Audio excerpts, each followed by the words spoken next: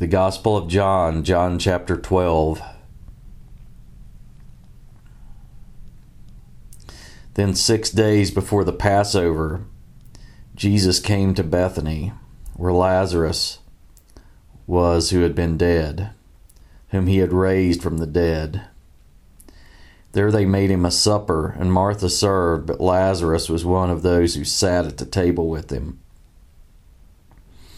Then Mary took a pound of very costly oil of spikenard, anointed the feet of Jesus, and wiped his feet with her hair. And the house was filled with the fragrance of the oil. But one of his disciples, Judas Iscariot, Simon's son, who would betray him, said, "Why was this fragrant oil not sold for 300 denarii and given to the poor?" This he said not that he cared for the poor, but because he was a thief and had the money box, and he used to take what was put in it. But Jesus said, "Let her alone. She is kept for the day of my burial. For the poor you have with you always, but me you do not have always."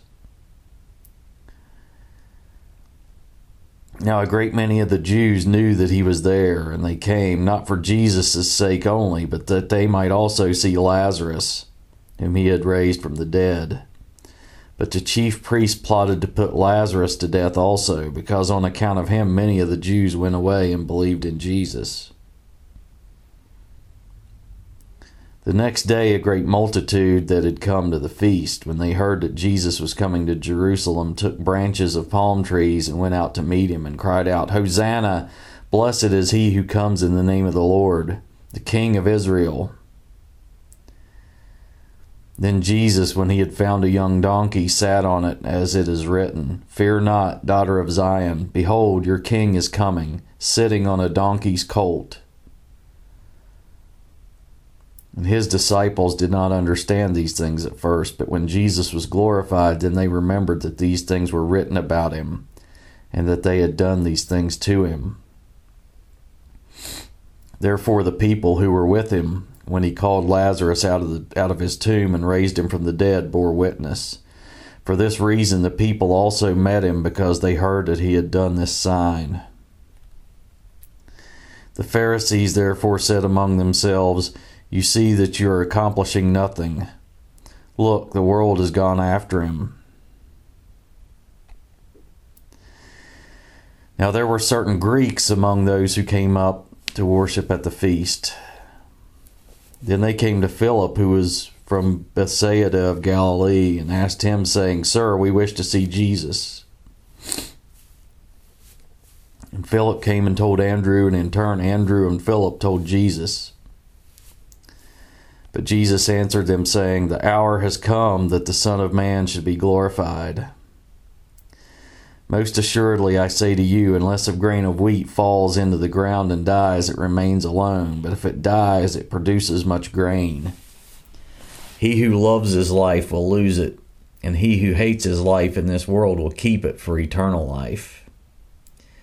If anyone serves me, let him follow me, and where I am, there my servant will be also. If anyone serves me, him my Father will honor. Now my soul is troubled, and what shall I say? Father, save me from this hour? But for this purpose I came to this hour. Father, glorify your name." Then a voice came from heaven, saying, "I have both glorified it and will glorify it again." And therefore the people who stood by and heard it said that it had thundered. Others said an angel had spoken to him. And Jesus answered and said, "This voice did not come because of me, but for your sakes. Now is the judgment of this world. Now the ruler of this world will be cast out. And I, if I am lifted up from the earth, will draw all peoples to myself." This he said, signifying by what death he would die. And the people answered him, "We've heard from the law that the Christ remains forever, and how can you say the Son of Man must be lifted up? Who is this Son of Man?" Then Jesus said to them, "A little while longer the light is with you. Walk while you have the light, lest darkness overtake you. He who walks in darkness does not know where he is going. While you have the light, believe in the light, that you may become sons of light." And these things Jesus spoke and departed and was hidden from them. But although he had done so many signs before them, they did not believe in him, that the word of Isaiah the prophet might be fulfilled, which he spoke, "Lord, who has believed our report? And to whom has the arm of the Lord been revealed?" Therefore they could not believe, because Isaiah said again, "He has blinded their eyes and hardened their hearts, lest they should see with their eyes, lest they should understand with their hearts and turn, so that I should heal them."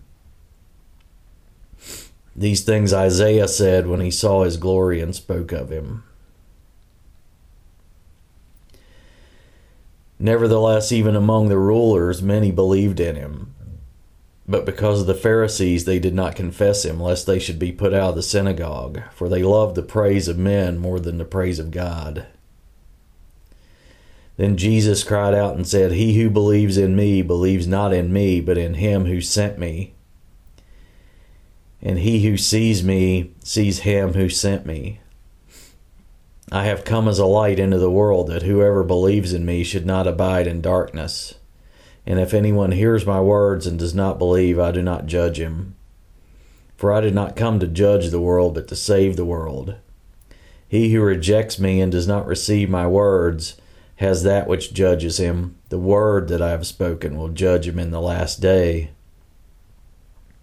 For I have not spoken on my own authority, but the Father who sent me gave me a command, what I should say and what I should speak. And I know that his command is everlasting life. Therefore whatever I speak, just as the Father has told me, so I speak.